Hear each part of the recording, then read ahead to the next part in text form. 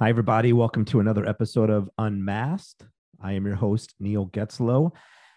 This is episode number 24. Every week, I just keep getting amazed that these numbers keep going up, and it's awesome. And I appreciate all of you coming along on this journey with me. I hope you had a great week, and wherever you are, just hope that you continue to enjoy these episodes, that you get encouragement, and that you see what God is doing in everybody's lives, is ordinary people that are doing some amazing things through the power of God. And we've got yet another awesome testimony to share with you today. And this is a gentleman that I've heard live share his story a couple of times at my church. And so it was such an honor to be able to talk to him, the Reverend Jimmie Bratcher. And he has been, as he describes it, preaching the gospel and playing the blues, ministering in churches and non-church venues. He's been at a bar in downtown Kansas City. He's been in clubs. He's been at music festivals, motorcycle rallies, and he's been in so many prisons doing prison ministry. And it's had such a great impact there across the U.S. and the U.K. since the year 2000.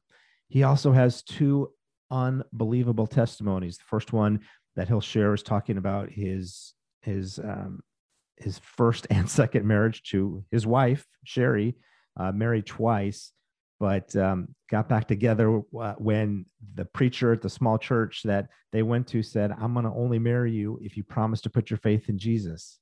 And he did, and their marriage has blossomed ever since. And then he talks about finding his daughter, a daughter that he never thought he would see again. And theirs is really just this decade-long journey that is rooted in the pain of abandonment. And so by the grace of God, though, that story ends in love, forgiveness, and redemption. Now, today, if you go to his website, you're going to find books, you're going to find albums, you're going to find barbecue dry rub that he has. Believe it or not, this guy is truly awesome. And he is definitely a man of God. And I'm so honored to bring this journey to you. I hope you find this an encouraging testimony, because it shows that, he's displaying the true power of God's ability to use all of us to spread the gospel.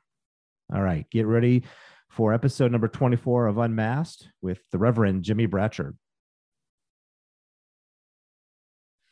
Jimmie, thank you so much for coming on Unmasked this week. I appreciate your time. Absolutely. Have you been on the road a lot this summer? Or I guess by the time the show comes out, the summer will be halfway over probably.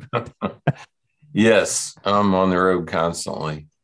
Good. Well, I've heard your testimony a couple times at the Rock of KC, the church that I go to. I know that you frequent as well when you're in town. Right. And so I want to start with, because you've got, the first time I heard you was talking about how you discovered your daughter, Jessica.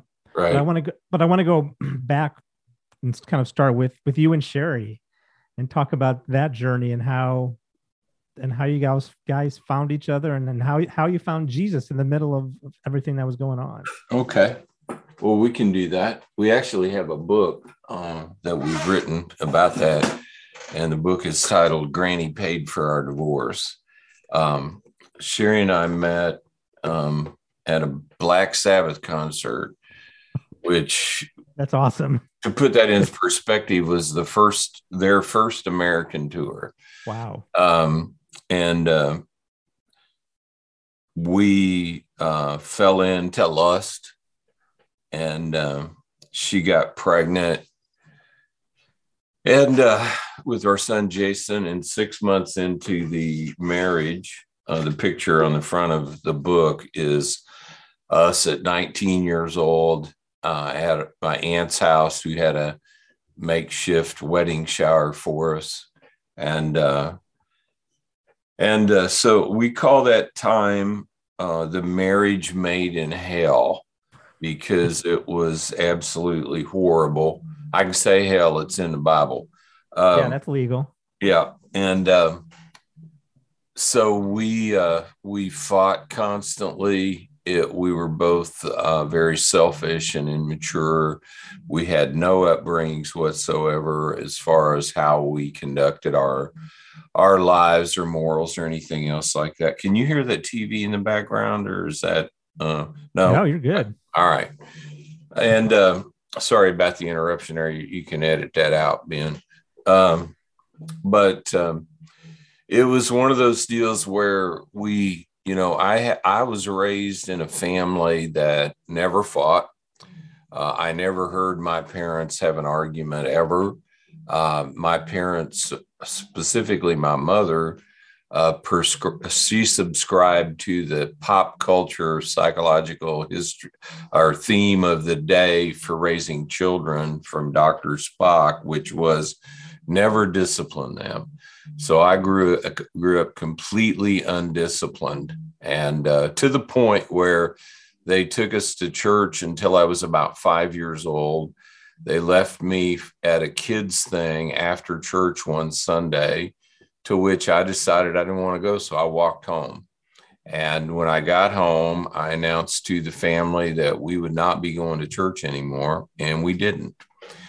And so, I was raised that way. At 13, I got put on probation for stealing wheels and tires off a car that was parked on a train.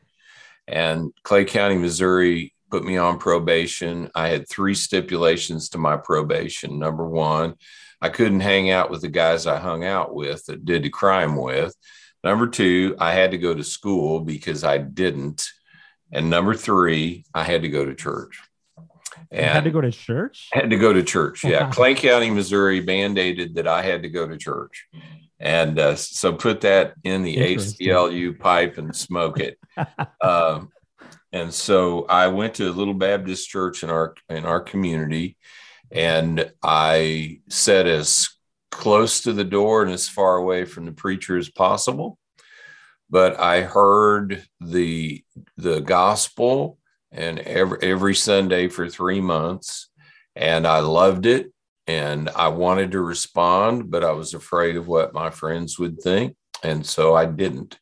And from that point forward, shortly after that, I discovered drugs and alcohol and started using. And so by the time I met Sherry, I tell people I had respect for 2 things in my life. And that was JB Rare Scotch and heroin. And I would not, those were the only things that I knew that if I indulged in them like I wanted to, I would die. And so I didn't. But Sherry and I, we met, went on a big bend of taking barbiturates and spending our time that way. And Jason, of course, she got pregnant. That stopped. Jason came along, and we were just glad that he was all there because of the abuse that we put our bodies through. And 3 years into the marriage, we got in a fight one night that I lost. And after, 3 days later, after having reconstructive surgery on my face, because Sherry had on hiking boots and got in a good kick right square in my face. See, and when I look at Sherry, I could not think that. She'd have that boot going. Yeah, she did. And my grandmother came to visit, and she saw me after surgery with black eyes and packs in my head and all of those things. And she looked at me and she said, "Baby, I will give you the money if you just get a divorce." And so Granny paid for our divorce. We got a divorce. We went all the way through the legal process, child support, custody, all of those things. And that was the end of that. So I continued at that time, my lifestyle, party and, sex, drugs, and rock and roll, and really just existed from that, in that environment. And about 9 months into our divorce, after it was final, all of a sudden, it was so bad during our divorce that whenever I wanted to see Jason, my son, Sherry would have to take him to a neutral place and leave him and leave. And then I would come and pick him up, because if we were together at all, it would be, we would go right back into fighting, and not physically so much, but just abusively with each other verbally. And so 9 months into our divorce, all of a sudden we started communicating with each other again. And it was crazy, and it made no sense. And of course, we couldn't tell my grandmother because she'd wanted a refund. But we started seeing each other from time to time. And one night we said, let's get married again. And that was about as insane a proposal as anybody could ever make. And so we snuck around. Of course, we couldn't tell our friends. We couldn't tell our family. In the meantime, let me just kind of stop here. In the meantime, my sister Patsy had come to Jesus, and she started praying for us. In fact, in the church that she attended, started praying for us. And Sherry was in a grocery store, and as a single mother, and devastated. And there was another housewife in the grocery store that saw her, that knew my sister, and went up to her and said, I've been thinking about you, and I would like to invite you to come to church. And reluctantly, Sherry accepted, and she went to this little church up in Caldwell County, Missouri. At that time, it was the smallest populated county in the state, near Hamilton, Missouri, the hometown of J.C. Penney. And, hey, how about that? Yeah. And so she went to this little church out in the middle of nowhere. And the first person she met there was her drug dealer. And her drug dealer had came to Jesus and came to faith in Christ. And so when we started talking about getting married, and I went to church there one time. I had a date with Sherry on a Saturday night, and I decided that I wasn't going to show up. So I took a bunch of amphetamines and drank all night. And about 2:00 in the morning, I thought it'd be a good idea to go to her house. Not a good idea. Yeah, no. And the only way and my car broke down on the way there. The only way that she would let me, so I had to walk in the rain to get to her house. And the only way she would let me in was I promised to go to church with her the next day. And so I figured that, it's an hour, it's an hour and a half, maybe, something like that. No, this was all day, all night church meeting. We used to call the Southern Gospel people said it was an all day meeting with dinner on the grounds. And that's what it was. And I was, again, that tug on my heart of the gospel, the goodness of God, the love of God, all of those things were there and present. So when we got our marriage license, I said, okay, if we're going to do this, I want that preacher to marry us.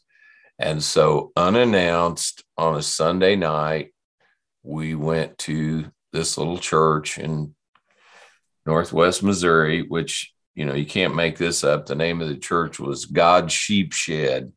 And I thought, no, I saw that in the book, and I thought, yeah, that can't be real. Yeah, it's real. And their marketing line was God's Sheep Shed, where all the big sheep and the little lambs get fed. Nice. And so we showed up, and I went up to the pastor and showed him my marriage license, said, we want to get married tonight. And he looked at me and looked at Sherry, and he said, well, I tell you what, I won't join this mess together. Said, she's trying to serve the Lord. You're an alcoholic, drug addict, and I'm not going to join that mess together. And I'm like, okay. He gave me a straight answer. And so we sat down, going to, go to church. And a few minutes later, he came back and he said, I tell you what, I'm going to marry you tonight, but you're going to receive Jesus. And he said, "Are you ready for that?" And my faith response to God was, "Hey, man, I'm here." And so I tell you, he didn't explain it to me. He didn't show me scriptures, nothing. He was about a foot taller than me, and I was afraid of him. So I said yes. And so after church, they had this little, had a guy come up and sing a song, and I don't even remember what that was. And I'm sitting there on the front row thinking, nothing changes. My life is not, I was blind drunk the day before. My life doesn't change. Nothing changes. And after church had this little ceremony, and one of the things that he kind of had probed me about, he says, "Okay, we're going to come up. And so I want to pray over you. Is that all right?" And I said, "Yeah, church prayer. I mean, I'm good with that." He goes, "I want you to get down on your knees. Is that okay?" And I said, "Yeah, that's fine." And so we went into the ceremony. We got down on our knees. I believed on Jesus. And we got up from there completely different people. I had so we literally got up from there completely different. And how old were you at that time? I was 22. Okay. And so this has been a minute ago, because I'm 68. So, so we went down to their house, which was near the church, to sign our marriage license. And the pastor's wife is a sweet lady from Middle Tennessee with a real thick Southern accent. And she prophesied to me, and she didn't frame it as such. She didn't say, "I have a word from God for you." We were having a conversation, and what she said struck me. And it struck me in such a way that I had to agree with it and say yes to it. And she just looked at me with this thick Southern accent, and she said, "Jimmie, now you're going to be in church all the time, aren't you?" And I heard the Hallelujah chorus and angels singing, and I thought, I'm all messed up, and I'm coming here, and I am getting help. I don't know what just happened, but yes. And so that's from there on, we started framing our life that way. But I started a job the next day washing cars for a Ford dealer in Kansas City, Kansas. And so I showed up 8 o'clock, went to work, 10 o'clock break. Guy working right next to me comes up, and he says, "Hey, man, I got some drugs out in the car if you want to get high." And I just kind of stared at him. And finally I said, "I found something better than that." And that was the end of our conversation. That was it. That's a good answer. Yeah. I mean, that was my Bible school theological answer. I mean, I didn't have any experience in any of these things, but I was playing in a band. So that night I went right back into the rehearsal room, and there was drugs and alcohol and all the things that go along with that. Sex, drugs, and rock and roll going on. And all of a sudden I didn't desire it. It was crazy. It was like, I didn't want it. And that's completely alien, foreign from my nature. And so I just didn't desire it. I didn't have those desires anymore. They were gone.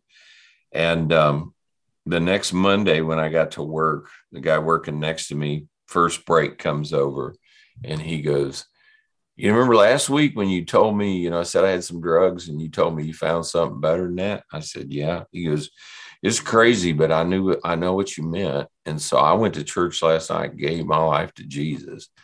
That's amazing. And so it's like, so anyway, so that's cool. From there, Jason was, he was about three years old.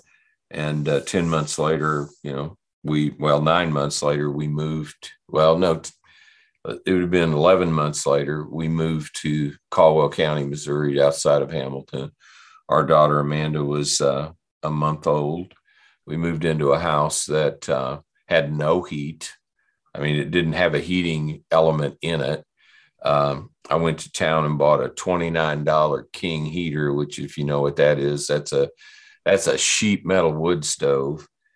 And my pastor sold me a chainsaw that weighed 20 pounds. And I had no idea what cutting wood was about. But we planted ourselves there in that church. We stayed there for 16 years. The church went through some pretty dramatic changes theologically that weren't healthy. But I learned how to be a man there because I had no idea what that was. I learned work ethic there, how to work, how to do a job, how to be on time, how to be faithful, all of those things. Sherry, they had a small Christian school there, and Sherry taught as a full-time volunteer for 12 years. I led worship there for 8 years, and just did anything that I could find to do to help. People say, when were you called by God into ministry? And my response has always been, well, from the moment I first met the Lord, I don't ever remember a time that I didn't want to serve him or do something for him. And so, my story with that is that, we got saved on December 19th. So the first weekend after Christmas, they were having a work day. The men were having a work day at the church, and they heated the church with wood. And so we were cutting wood. And so I show up, I'm ready to serve the Lord, man. I'm going to do something for God. And I show up, and these are farm people, these are farmers. And I show up and I walk up to some old farmer and I said, I'm here to work. Where's my chainsaw? And he looks at me and he goes, son, you just coming off of drugs. You don't get no chainsaw. And so he said, there's a pile of brush over there. He says, go move that pile of brush over here. And so that's what I did. I had the brush ministry. And then when the weather warmed up, I discovered there was an indoor manifestation of the brush ministry. And so for 7 years, Sherry and I cleaned the toilets at the church. And that was our ministry. We cleaned the church, and I would bend down before the throne, and I would pray and tell God, I think there's a deacon or an elder that needs this ministry more than I do. And I'm more than willing to get out of the way and do whatever you want. So I think that's a cool way to look at ministry work too, because it's not necessarily about being on a stage somewhere in a church or, raising a bunch of money necessarily, although those are components of it, but just serving God in any way you can is a ministry. And I think so I thank you for a reminder on that. I think that's an important reminder. Yeah, it's we make it way too complicated. Yeah. I mean, God is the God of relationship, and that's the first essence of what creation is about. I mean, the earth is our home. I mean, he created that for us to have a home, and the first thing that he did was create the family. And so in his desire always, his motive is always love, but his desire is for us to choose him and to have a relationship with him. And so as we have relationships with people, then we are able to influence people. And a lot of people, evangelism, which is a little more theological topic, evangelism is not a program or a set of scriptures that we use to try to convince people. Evangelism, or discipleship, basically Jesus, the Bible says that he chose 12 people to be with him. And so the greatest tool that we have in America is, well, the number one way people come to Jesus in America is exactly the way Sherry did. And that is somebody invites somebody to come to church. Like over 90% of people that receive Jesus, it's because somebody invited them to a church service or an event where the gospel was presented. Number one, hands down. But the relationship aspect of discipleship is something that we've lost. It's not a Bible study. Jesus wasn't walking around with a scroll of Matthew because Matthew was sitting there. He was with them, and being with them, then he imparted life to them. and was able to teach them by using concepts, parables, object lessons. Look at those birds. God takes care of them. He's going to take care of you. I mean, just those simple things. And so many times when we're with people, we get so intense on telling them what we know about the Lord that we forget to just be with them and to do life with them. And in doing that, then, the Bible says that when we are asked to give, what means the hope that lies within us, then we're to give an answer. And I think that more of us should be doing that instead of, one of my friends said, Jimmie, don't be an ought to preacher. And what that means is don't be running around telling people what they ought to do, because people know what they ought to do. It's give them the love necessary that creates a safe space so they can actually respond and see Jesus and make a decision. So that's kind of, that's kind of a quick shotgun approach to our story. No, I love that story. And I want to, I want you to get into talking about how you found your daughter. But before we move on to that, though, just what kind of encouragement do you have for married people and married couples? Because okay, just because you've been through a lot and you've seen a lot in your relationship with Sherry, but you've overcome that, but you had God in the middle there to help. Right. Well, the first thing that I tell people is marriage is not hard. And the reason that I tell them that is because you can't find that in the Bible. Yeah, we were created for relationships with each other. But the moment that we think something is hard, or we believe something, even more powerfully, we believe something is hard, it's hard.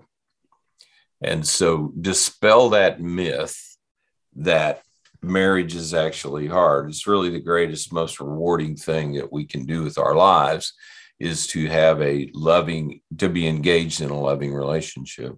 Number two, I would tell them that there is no plan B. Sherry and I, we went from total dysfunction, violent abuse, all of these things, and all of a sudden Jesus came into our lives. Well, as long as we hold on to the option of, well, if this doesn't work, then I can just get a divorce. And by the way, just in that caveat, divorce is a legitimate law of God written in the Bible for our protection, period. So I am not saying this, that when a marriage is bad, that you should stay in the abuse, you should stay in the relationship. I'm not saying that at all. But if we have doubt and unbelief in our life, the Bible tells us that we're going to be unstable in everything that we do. And so one of the first things that Sherry and I had to do is, number one, we had to remove the use of the D word from our life. So the D word being divorce. We were not going to use that as a weapon against each other. And number two, we have this confession that we make with each other, and we would make it in times that were difficult. And that confession is, we would look at each other, find a moment of sanity. I call it the eye in the hurricane. And we would say, there's no plan B. It's me and you all the way. And that's the only option in our mind, which means we're going to each be teachable. We're going to each be pliable. We're going to get the help that we need, whatever it is, wherever it comes from, to do whatever is necessary to fulfill the vows that we vowed to each other that night almost 46 years ago. And to this day, we still continue to stand to that confession that we are going to finish what we started with each other. And we're going to make the necessary changes that we have to make and to do those things. So as a man, for me, that means I need to deal with my pride and deal with my ego And really, a lot of things and I tell this to people too, is that there's the word leader in the King James version of the Bible, New King James version of the Bible, in the New Testament is never used. But yet we're told, and I understand this concept, yet we're told that we are to lead our wives, lead our home. Well, the definition of leadership is one who has followers. And as a husband, if you're trying to lead your wife, it's like herding cats, because that concept of her being your follower and you being the big macho guy with all the answers is not in the Bible. What the Bible refers to in our relationships is something that's by far different. It's called headship. And First Corinthians, it's either First or Second Corinthians 11:3 talks about that. And it talks about it in this order. It says, for God is the head of Christ, Christ is the head of man, man is the head of the woman. The difference between headship and leadership is that headship is about following. It's not about leading or having followers. So my responsibility as a husband is not to lead my wife. My responsibility as a husband is to follow Jesus. And as I follow Jesus, I create a platform for my wife to also follow Jesus.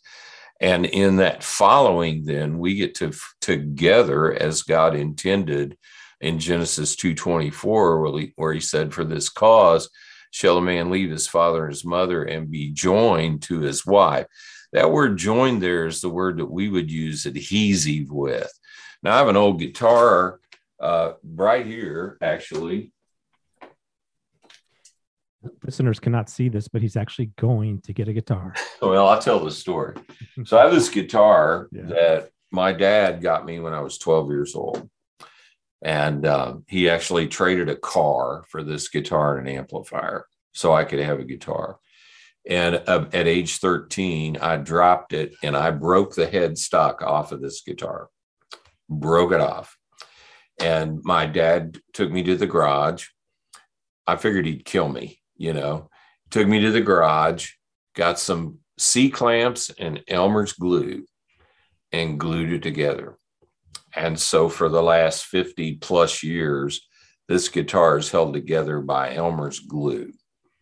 So when the Bible says that we are to be, to leave our father and mother and be joined to our wives, it's like taking two pieces of wood, putting glue on them and adhering them together. They will stay together, as long as whatever. But if we try to take them apart, they'll come apart. But they won't come apart like they went together, because there'll be fragments of this one, this piece on that one, fragments of that piece on this one. And when we go out and try to put these things someplace else, they don't fit. But when we bring them back together, they fit perfectly. And so, the whole concept of us being, and why I was quoting that scripture, I got off on that little adhesive tangent, is the finality of Genesis 2:24. It says, and they shall become one. Jesus reiterated that or Paul did in the New Testament, saying there's neither male nor female, Greek nor Jew in Christ. All are husband or male or female. All are one in Christ. So when we come to Jesus and we're married, God relates to us differently. Proverbs tells us that he who finds a wife finds a good thing and obtains favor from the Lord. So there's this extra favor. So together, we then are to be a one unit. And, a lot of people get off on the tangent of submission, but the wife needs to submit to her husband. Yeah, but the prerequisite of that, found in Ephesians chapter 5, that's verse 22, is verse 21.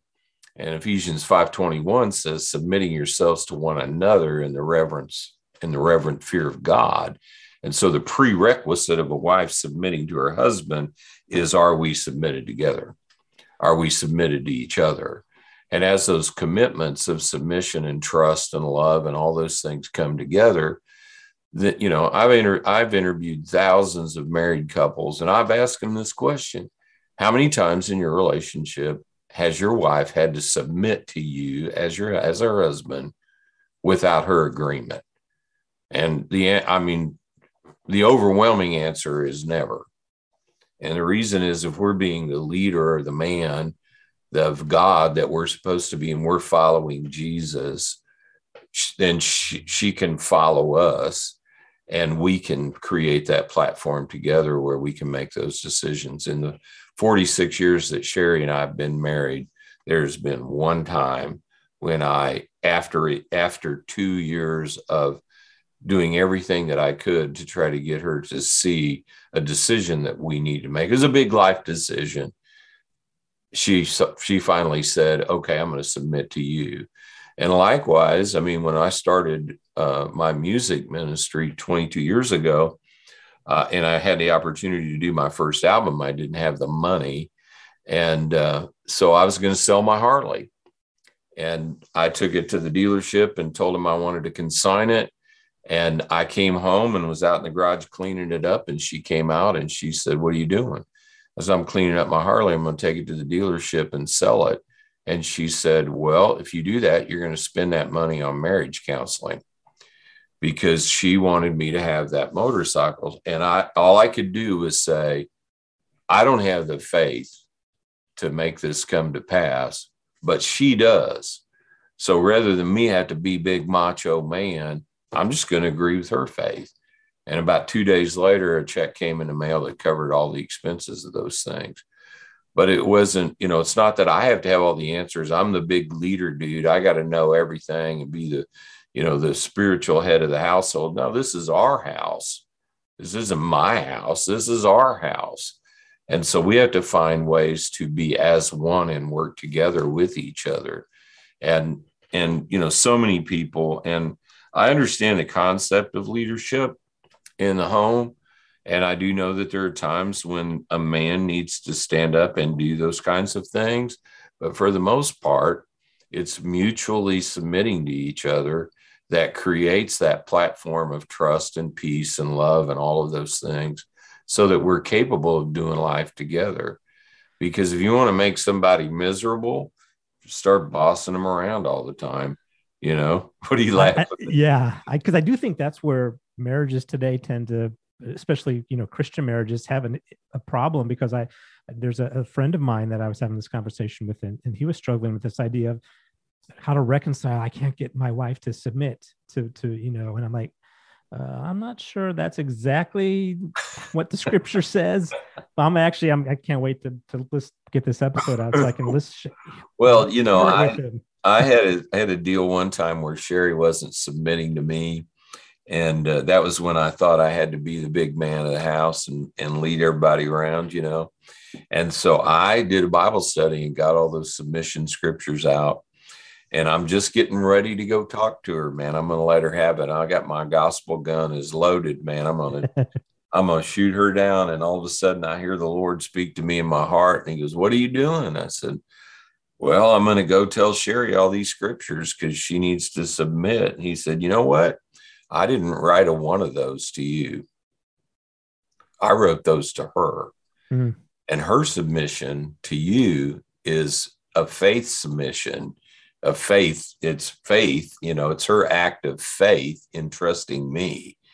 And so I had to say, okay, I can't take this out of context. And it really wasn't written to me, to a man in any sense of the form, because he, specifically says wives, not husbands, lord this over your wife. And it becomes really, if our relationships are based on the reality of God's nature and character, both in himself and the Holy Spirit and in Jesus, his motive and everything that he does is love. Yep. The Bible tells us that love, this is my only original quote I've ever come up with. Love is the indefensible strategy of heaven. Love is a strategy. It's the motive that God uses in creation. It's the motive that it's the motive of the gospel.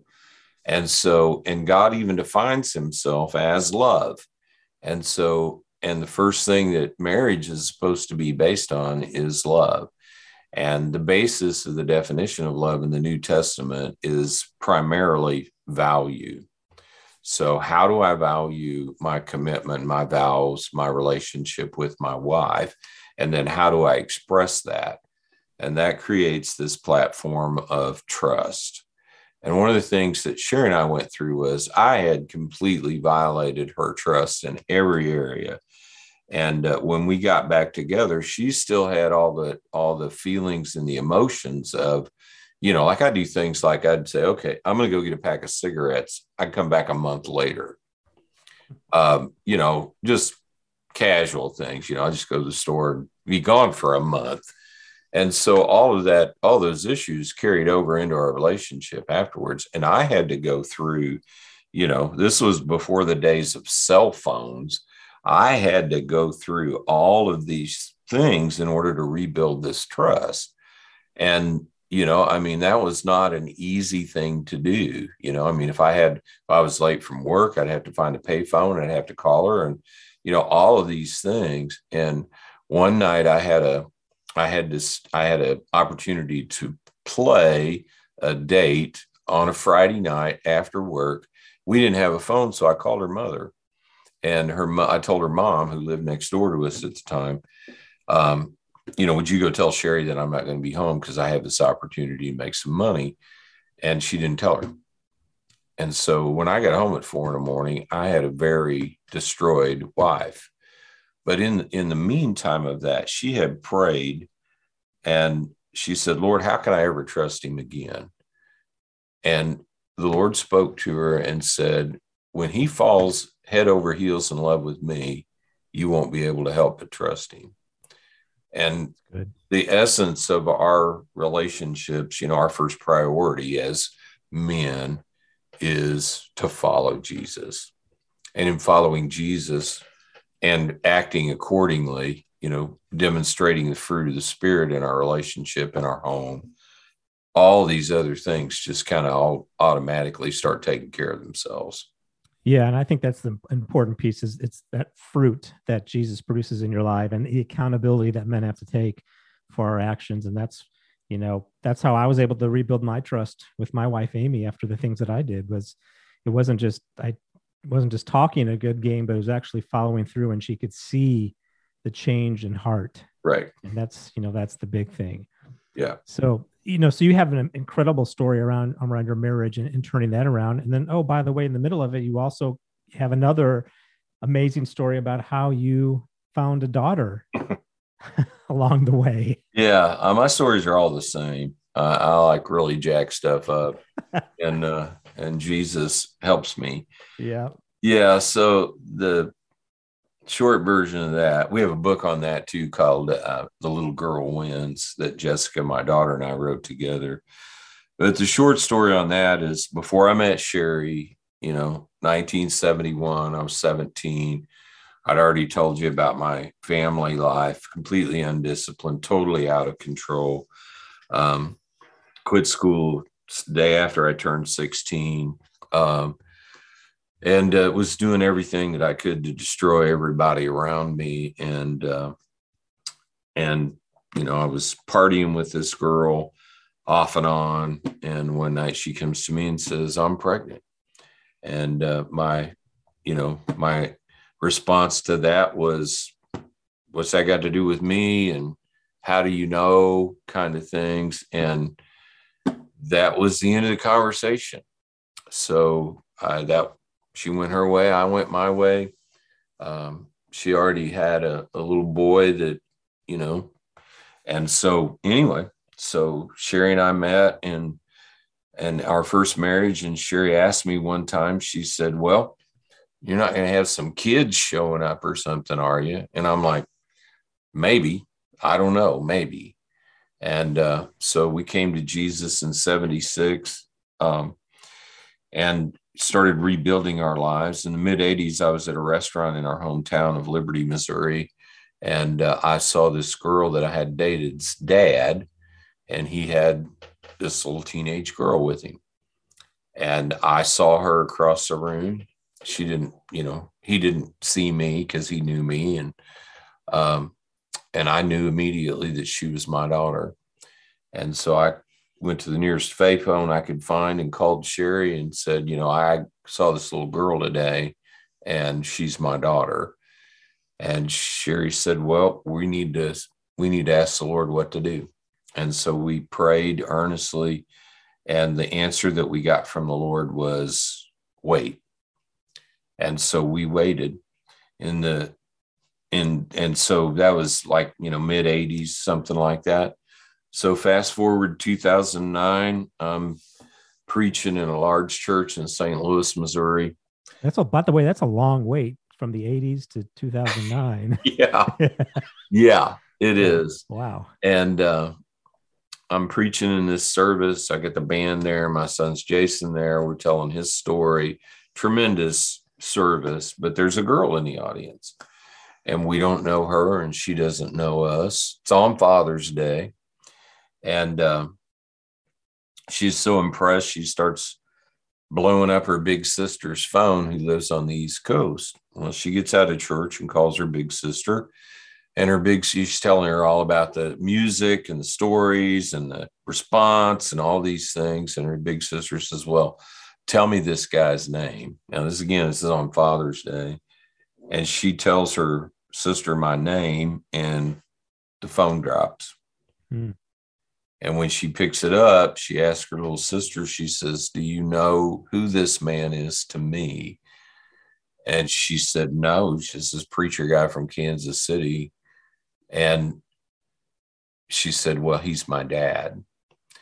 And so that Father's Day started a process of Jessica's little sister for the next year and a half, appealing to their mother to reach out to me and connect Jessica and myself. So I had no idea any of that was going on. But on February 13th, I was in Christiana, Pennsylvania. I was speaking there. I was doing a marriage seminar and then 3 Sunday morning services. I was getting ready to speak for the 9th time that weekend. And I'm in the green room drinking a cup of coffee, getting ready to walk out and preach. And I hear this voice in my heart. And the voice says, I'm about to change your life. And so I started thinking, maybe I'll quit traveling. Maybe I'll get a real job, whatever. And I had no idea. And there, we always fall short, because the Bible's very clear in telling us that, eyes have not seen, ears not heard, neither has it entered into the heart of man the things that God has prepared for those that love him. And so I preached this service. We got in the car, started to the airport at Philadelphia, and I get an email from Jessica's mother. And the email says, it's overdue that you should meet your daughter and your grandsons. And so I never factored any of that aspect of it in as far as grandsons was concerned. And she said, you can find her on Facebook. So I sent a response to her mother and said when and where, and sent Jessica a Facebook friends request. And for the next 3 weeks, she panicked, not knowing why or what I wanted or why now, any of those questions. And I went into what I can only describe as the deepest grief that I've ever experienced, because the reality of my actions set in that I had abandoned a child. And I grieved deeply through that time. My prayer life was groaning rather than any words. I had 3 words that I could get out of my mouth concerning this issue in my life, which was, oh God, Jessica. And that was the only prayer that I could pray, because I had never thought it conceivable that I could do something as hideous as I had done to my daughter. So for 3 weeks that she was silent. And in mid-March, first couple of weeks of March, I was in Daytona at Bike Week doing concerts at Bike Week. And we just finished on March 7th.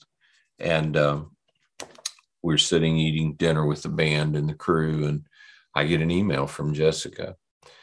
And the email says, basically, it says, she said, I dealt with my emotions a long time ago concerning you. And I put them in a little box in my heart and knew that you would never be there to see me dance, because she was a dancer when she was little, to watch me graduate or to walk me down the aisle at my wedding. But now that you're here, the little girl in me, or the little girl in me wants to run to you with my arms open. But the woman in me needs to know where you've been, why now? And so we were staying at this old biker's house that named Drifter, and he had no furniture and no beds. We had to buy air mattresses, but all I had was my phone. And I took the next 5 hours to write a response to her email and to answer her question. And when I concluded my email, I wanted to refer to the little girl that she had mentioned that was ready to run into my arms. And so I closed my email by saying, Jessica, I hope that the little girl wins. And so from that point, we started just communicating to each other. It's like a full-time job for the next 7 days. And it was all text and emails, no voice conversations, no phone calls, no anything. And during that first week, I told her, I said, we're on the East Coast. She lives on the East Coast. And if you want to meet my wife and I, just name the place and we'll be there. And so I was preaching in Augusta, Georgia the next Sunday. And she sent me an email and said, okay, on Monday, March 14th, 2011, Charlottesville, Virginia, my husband Leroy is working 2 hours south of the house, and we'll meet there and have dinner. And so we went to meet and have dinner. It was one of the most remarkable experiences of my life. When I saw her, it was like looking in the mirror, and it was just such an incredible event. She would tell you that as she was standing waiting to meet us, that she looked in her heart and she wanted me to feel the pain that she had felt in her life because of my absence, and rightfully so. And she wanted to express her anger, she wanted vengeance. She wanted to express her abandonment and all of those issues. And while she was standing there, she says she looked in her heart and they were gone. And the Lord spoke to her and said, you can't have those things, but you can have your dad. And so that started the beginning of a beautiful relationship that really, when the Lord said, I'm going to change your life, I had no idea it would be so dramatic, because my firstborn was no longer my firstborn. And it just radically transformed. I had 2 grandchildren up to that point, which very quickly grew to 9. And my biggest concern about meeting her was, how am I going to pay for Christmas presents? They have 4 boys, and my daughter Amanda married a guy with 3 kids. She has 2. And so, we very rapidly expanded the grandkid base, but it began something, that I can only say that in our relationships, God goes to very, very much great detail. Through that experience, I understood then why all the genealogies are in the Bible. God is interested in every seed. He's willing to track those seeds to the biggest degree that would bore everybody that's ever tried to read Matthew chapter 1. And I also, in my religious thinking, I thought that the blessings of God started on my life the day that I received him forward. And that's what I assumed, okay, this is where they start here. That's when I accepted him. But he, not being bound by time and being, of his nature, which is redeeming is his nature, he reached back into my past to a time where I didn't serve him, acknowledge him, or regard him in any way, and redeemed it. And that was the biggest religious religious bomb that exploded in my world, to think that he was that powerful, that understanding, that redeeming, that he would redeem that part of my past. And it really changed, changed the shape and trajectory of our family. I'll say one more thing and then I'll let you ask questions or whatever. But the thing that has been amazing in the last 11 years since we've been sharing that story publicly is the amount of people that have a similar story. We were just last week in Fort Smith, Arkansas, at a church there. And sorry about that. That's all right.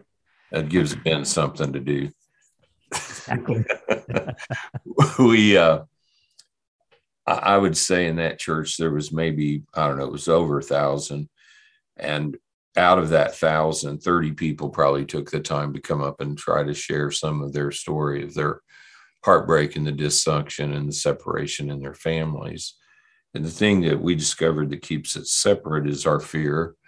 And likewise, there, a lot of these stories aren't like ours where they don't go that way. There's no redemption there. And to that, I reference, for people that happens to, is that, God is the God, the Bible tells us, who places the orphans in families. And he won't let us do without if we're willing to accept his provision for that. So it might not be a biological mom or dad, but there are people and more, adult Christians need to step up into that role to be able to walk with, in other words, disciple people, bring people in and do life with them that need fathers and mothers, that need brothers and sisters. And we've kind of been in a trend in the church where if you're not young and hip, we just kind of throw you away. And really, we're not going to survive in that model.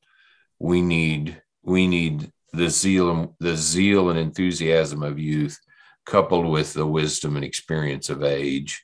And we need those things to be joined together. That makes us the most powerful force in our culture if we can pull that off. And so anyway, that's that story. No, I love that story. And I've been thinking a lot about, and I've had these conversations about generational sin and generational brokenness that's handed down from parents down to kids and just keeps going on. And, it's been that way in my family, that, my grandparents handed down their brokenness to my parents, and my parents handed it down to me and my brothers and sisters. And I think I might be, but my family is not, outside of myself, nobody has a relationship with God at all. So I'm cautiously optimistic that perhaps my redemption will help break some of that. It will. One thing that we omit to see in Mark chapter 4 in the parable of the sower is first of all, the sower was the worst farmer ever. I mean, that dude had no sense of anything other, he's throwing stuff on the rocks and the bushes and the road. He's throwing this stuff everywhere. We have been programmed religiously to really only look at the result. And we look at, okay, we want 30, 60, 100-fold return on everything that we do. But if you look in detail at that passage of scripture, what you'll find is every seed did something. Wherever it was, whatever it did. Yeah, I mean, where if it's in the rocks, it still did something. I mean, you walk down the sidewalk, you can see grass growing out of the crack of the sidewalk, I had a tree fall one time, and one of my friends came over to help me cut it up. And on the second street, points up at the gutter on the second story of my house, and there's a stalk of corn growing out of it.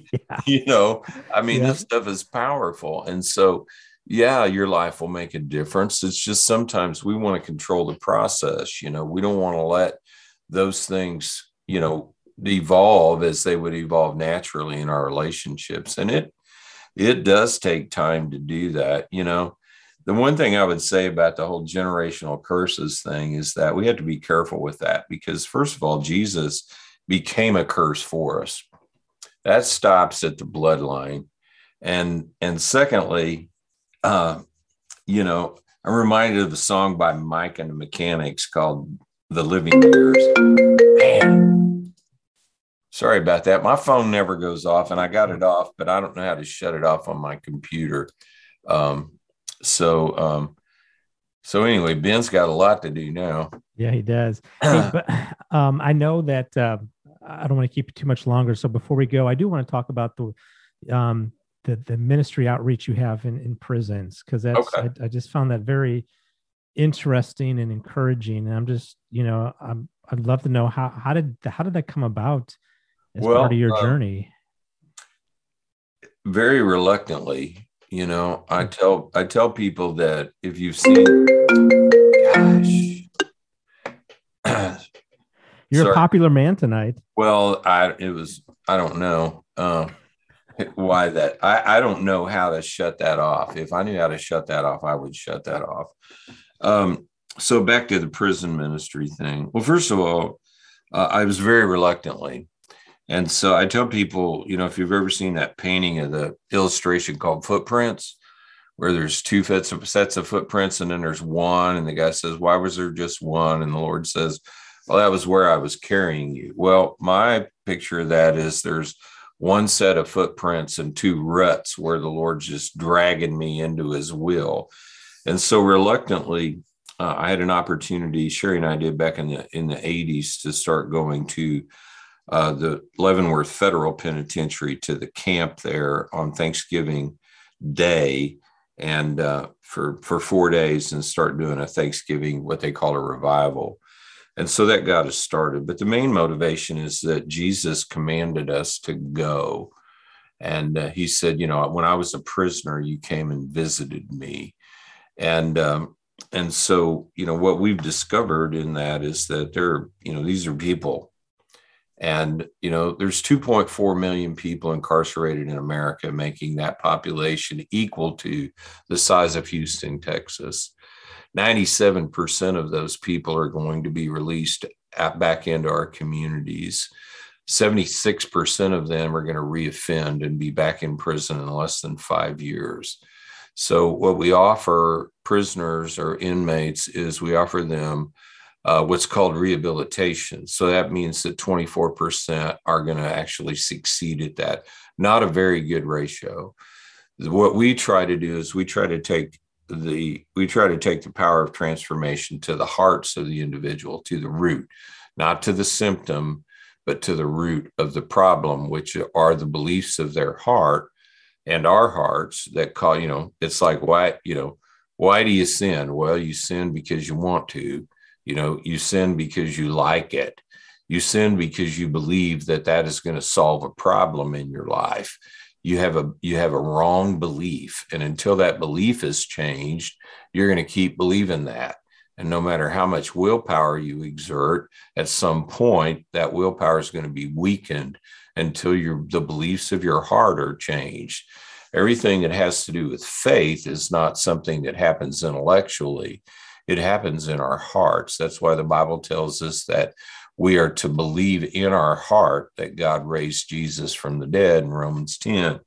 And so we try to take that message to inmates. And so we use music to open the door to the heart, because music is, it's a powerful tool. It's been used by all the great, evangelists of all time. Music is a tool that opens the heart of people. And then secondly, we just started. So we use that. We do large scale. Like last week, we did one in central Kansas. We had 950 inmates on the yard at the same time, which is unheard of. And we, played music, and I shared the story about my old guitar, how you can take this thing and beat it to death and try to cover it up and make it look nice and pretty. But until you put it in the hands of the master, nothing's going to happen. And God will take our brokenness and do that. But we also pioneered a thing last year, which we're continuing this year, where we take copies of our book, like Granny Paid for Our Divorce, and we do an in-prison book signing. And what that means is that we take enough of these so that everyone that wants one gets one. We sit down, sign these books, and give them to them. And that's our discipleship process. So we can't be there with them, but we can give them our story. We can give them a little bit of that. So we started doing that. We did one in May. We did one last week. We'll do one in July and in August. And they're large scale events like the one we're doing in August. We'll have 1,000 people there. We have a team that's coming in to grill pulled pork and feed every inmate in the prison. That's awesome. And so it's just part of those things, we find, I tell people it's like Johnny Cash went to prison, did some concerts. His landmark album, Live at Folsom Prison, just was, I had that in 1968 when it first came out. But he did another one at San Quentin nobody knows about, or very few people know about. And sitting in the audience was an inmate. And that inmate became one of the most prolific songwriters in the world. That inmate's name is Merle Haggard. And he reshaped country music, all because of what happened in prison in that moment. And so we can, the main motivation for us as ministry is that we want to be involved in doing ministry things where nobody can pay us, because we're vocational. We've been doing this for, 27 years or whatever, full time. But we want to be involved in things that nobody can pay us to do, because it's part of who we are as individuals. And this is part of that thing. So, and we believe, that we can make a real difference in the lives of people. And the inmates are, they're enthusiastic.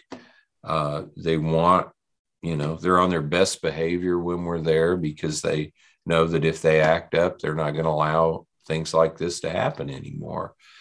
And so we've been going since the 80s, and we'll continue to do that. Have you ever heard from any former inmate who you had an impact on their life that reached out to you to say, hey, remember me? Yeah, sure enough. Yeah, we've had one guy that when we first started at Leavenworth, he, a guy that we met at Leavenworth while he was incarcerated, is a friend of ours. He was incarcerated because he worked for Delta Airlines and had a drug smuggling operation internationally with Delta. He was a baggage handler, and he got arrested and sentenced to Leavenworth. We met him there. He came to Jesus while he was in Leavenworth. He went to Bible school while he was in Leavenworth. He got out of Bible school. He went to work for Prison Fellowship as the regional director here in the Midwest. He took a position at the prison that we were at last week in Ellsworth, Kansas, as the chaplain. He pioneered a program with the warden and the cooperation of the Department of Corrections, the state of Kansas, that allowed them to raise money to build a church building inside the walls of the prison there. And the head of the Department of Corrections recently said that the model that they created in that prison is the model that they want to implement in the entire state. I was there last year on the yard standing with the warden, and he turned and pointed to the Spiritual Life Center and said, everything in this prison starts and ends there. And so, that's one great story. We've seen guys come out of prison and become pastors. I've worked with some great ex-offenders in some of our programs, and there's just a whole lot of guys in there that need to be in there. There's a whole lot of guys in there that needed to be in there but don't anymore, that can go back out into society. And the only way that that's going to happen with anything, it's not just with inmates, the only way that we're going to stop destroying ourselves is by believing the truth in our heart. And it's not a mental exercise. It's not an exercise of willpower, which I'm all for. All of those things, they help us to get to that place, to renew our minds to the truth so that we can believe in our heart. But once we believe in our heart, transformation is instantaneous and effortless. It happens that quick. And we can resist that. We can go against it. We can deny it. We can do whatever. But that power that takes place from the new birth, from the baptism of the Holy Spirit, from all of those things happens that quick. And And so that's our focus. We want to try to do everything that we can to influence people to believe in their heart on Jesus and believe the truth that God's word promises them of the life that they can live. Yeah, I love that. And the transformation it can be just like that, just in the snap of the fingers. It's amazing. People say, well, here's a 12-step program. Are you against a 12 program? It's like, I don't care how many steps you have to take. I don't care if it's 1, I don't care if it's 50, I don't care if it's 5,000. Just keep taking steps. Just keep going. If you've got a problem or an addiction, it's like the only person that's counting your failures is you. So get up, renew your mind, put on the new man, put off the old man, and watch. But if it takes, like with me, it's like I was delivered that fast, and but it ain't that way with everybody. And it doesn't matter if it's 1 step or 9,000. Who cares? Just get taking them. Well, and God will bless the steps that you do take. Yeah. If you put your faith in him. It's not that complicated, but it didn't, I'm not saying it's without pain and grief, but it still is possible. And that's the thing that we have to see. And our faith is powerful. And, it's just, we go on forever. But yeah, well, I appreciate you taking some time to share your journey with me. It's like I said, I've heard you a couple of times already, but just getting a chance to listen to your story again just brings great encouragement, especially for my marriage. And I know for others out there for marriages out there too. So I appreciate your time. Absolutely. Thanks, guys. Yeah. And I think Ben will clear us. Thanks again to Jimmie for coming on and sharing his amazing story. He is such a fun interview. And if you get a chance, I'll put the link to his website in the show notes, JimmieBratcher.com. Go check it out. Go check out his music, which is actually pretty good. I know he's got a couple of shows coming up at Knuckleheads in Kansas City that I need to go check out. And he might be coming to a church or an area near you. And I encourage you to find out where he's going to be and give him a follow. He's awesome and just so encouraging. So thanks again to Jimmie for sharing that great testimony. Coming up over the next couple of weeks, we got 2 really interesting shows. The first one next week, we're going to have Patrick Chester on, and he talks about his addiction to sports gambling and how he was able to overcome that. And it's a really interesting story that Patrick shares and has some great details on what drove his gambling addiction and how he's able to move past it. And then 2 weeks from today, we've got Damon Covert. Damon is a gentleman that I met. He heard me on a podcast and reached out, and we've been chatting for a few months now. And he formed Principle 8 Ministries, which is a music ministry, but also using testimonies, powerful testimonies. And Damon will come on the show and talk about his addiction to pornography, which obviously I take a great interest in, since that's what led me to this podcast. And he talks about what it did to his life, how he overcame that addiction through the power of God, and then talks about how God is using him today. Such an encouraging conversation. I'm excited to share that with you in a couple of weeks. And just want to say, hey, everybody, thanks again for tuning in today for this episode. Appreciate you coming along on this journey, and hope you come back next week. And remember, Jesus did not come to hang out with the saints and the righteous. No, he came to hang out with the sick and the sinners of the world, just like you and just like me. Have a great week, everybody.